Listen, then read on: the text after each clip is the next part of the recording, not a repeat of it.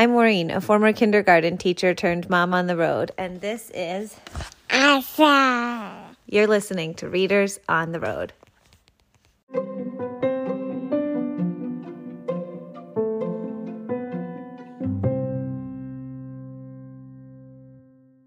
Hand over hand. Hand over Hand, written by Alma Fullerton and illustrated by Renné Benoit. On the shores of a Filipino fishing village, an old banca boat rocks as the waves lick its keel. Whoosh, whoosh, whoosh. Nina watches it from her chair by the drying rack. Maybe today she will convince Lolo to take her with him. As they load the boat for a day of fishing, Nina asks, "Can I go with you?" "Fishing makes for a long, hard day," Lolo answers. "A boat is not a place for a girl. Your job is on shore." "But I have no more fish to dry, and with 2 of us we can catch twice as many fish to sell at the market tomorrow," Nina says. "You'll bait your own hook?" Lolo asks. "Yes," Nina answers. "And remove your own fish?" Lolo asks. Yes, Nina answers.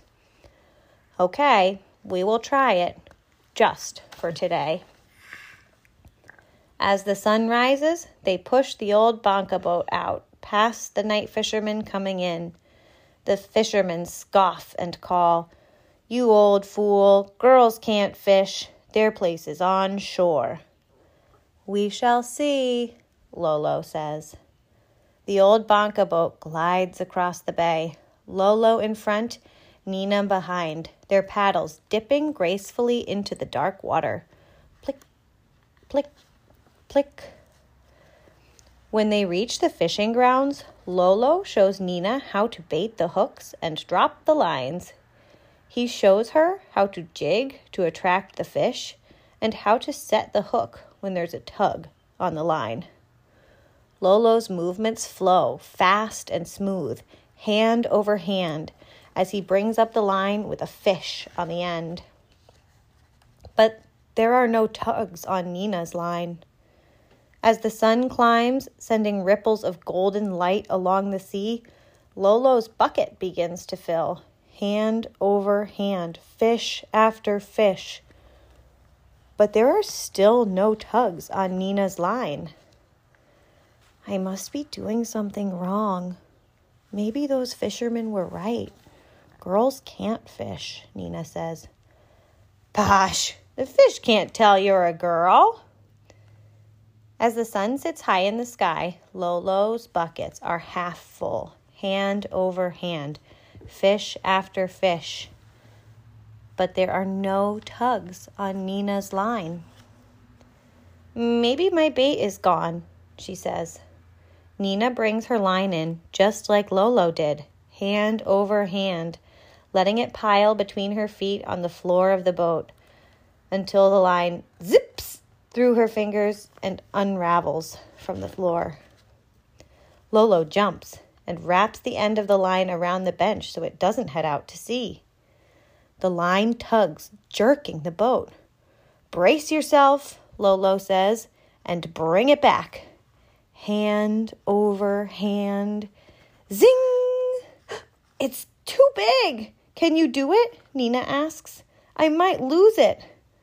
"This is your fight," Lolo says. "You can do it, Nina." As the sun rests just above the mountains in a red and orange sky, Nina fights with the fish, hand over hand, zip after zing, until she guides the fish close enough to haul it in. "Nina, you're a fisher person through and through." Lolo lights the lantern and the old banca boat glides towards home. "You're out late, old man," a night fisherman calls. "Nina had a fighter," Lolo answers. "We warned you that girls can't fish." Lolo smiles as the old fisherman looks into his banca boat. "How'd a little girl bring that in?" one of the men asks. hand over hand, Nina tells them. The end.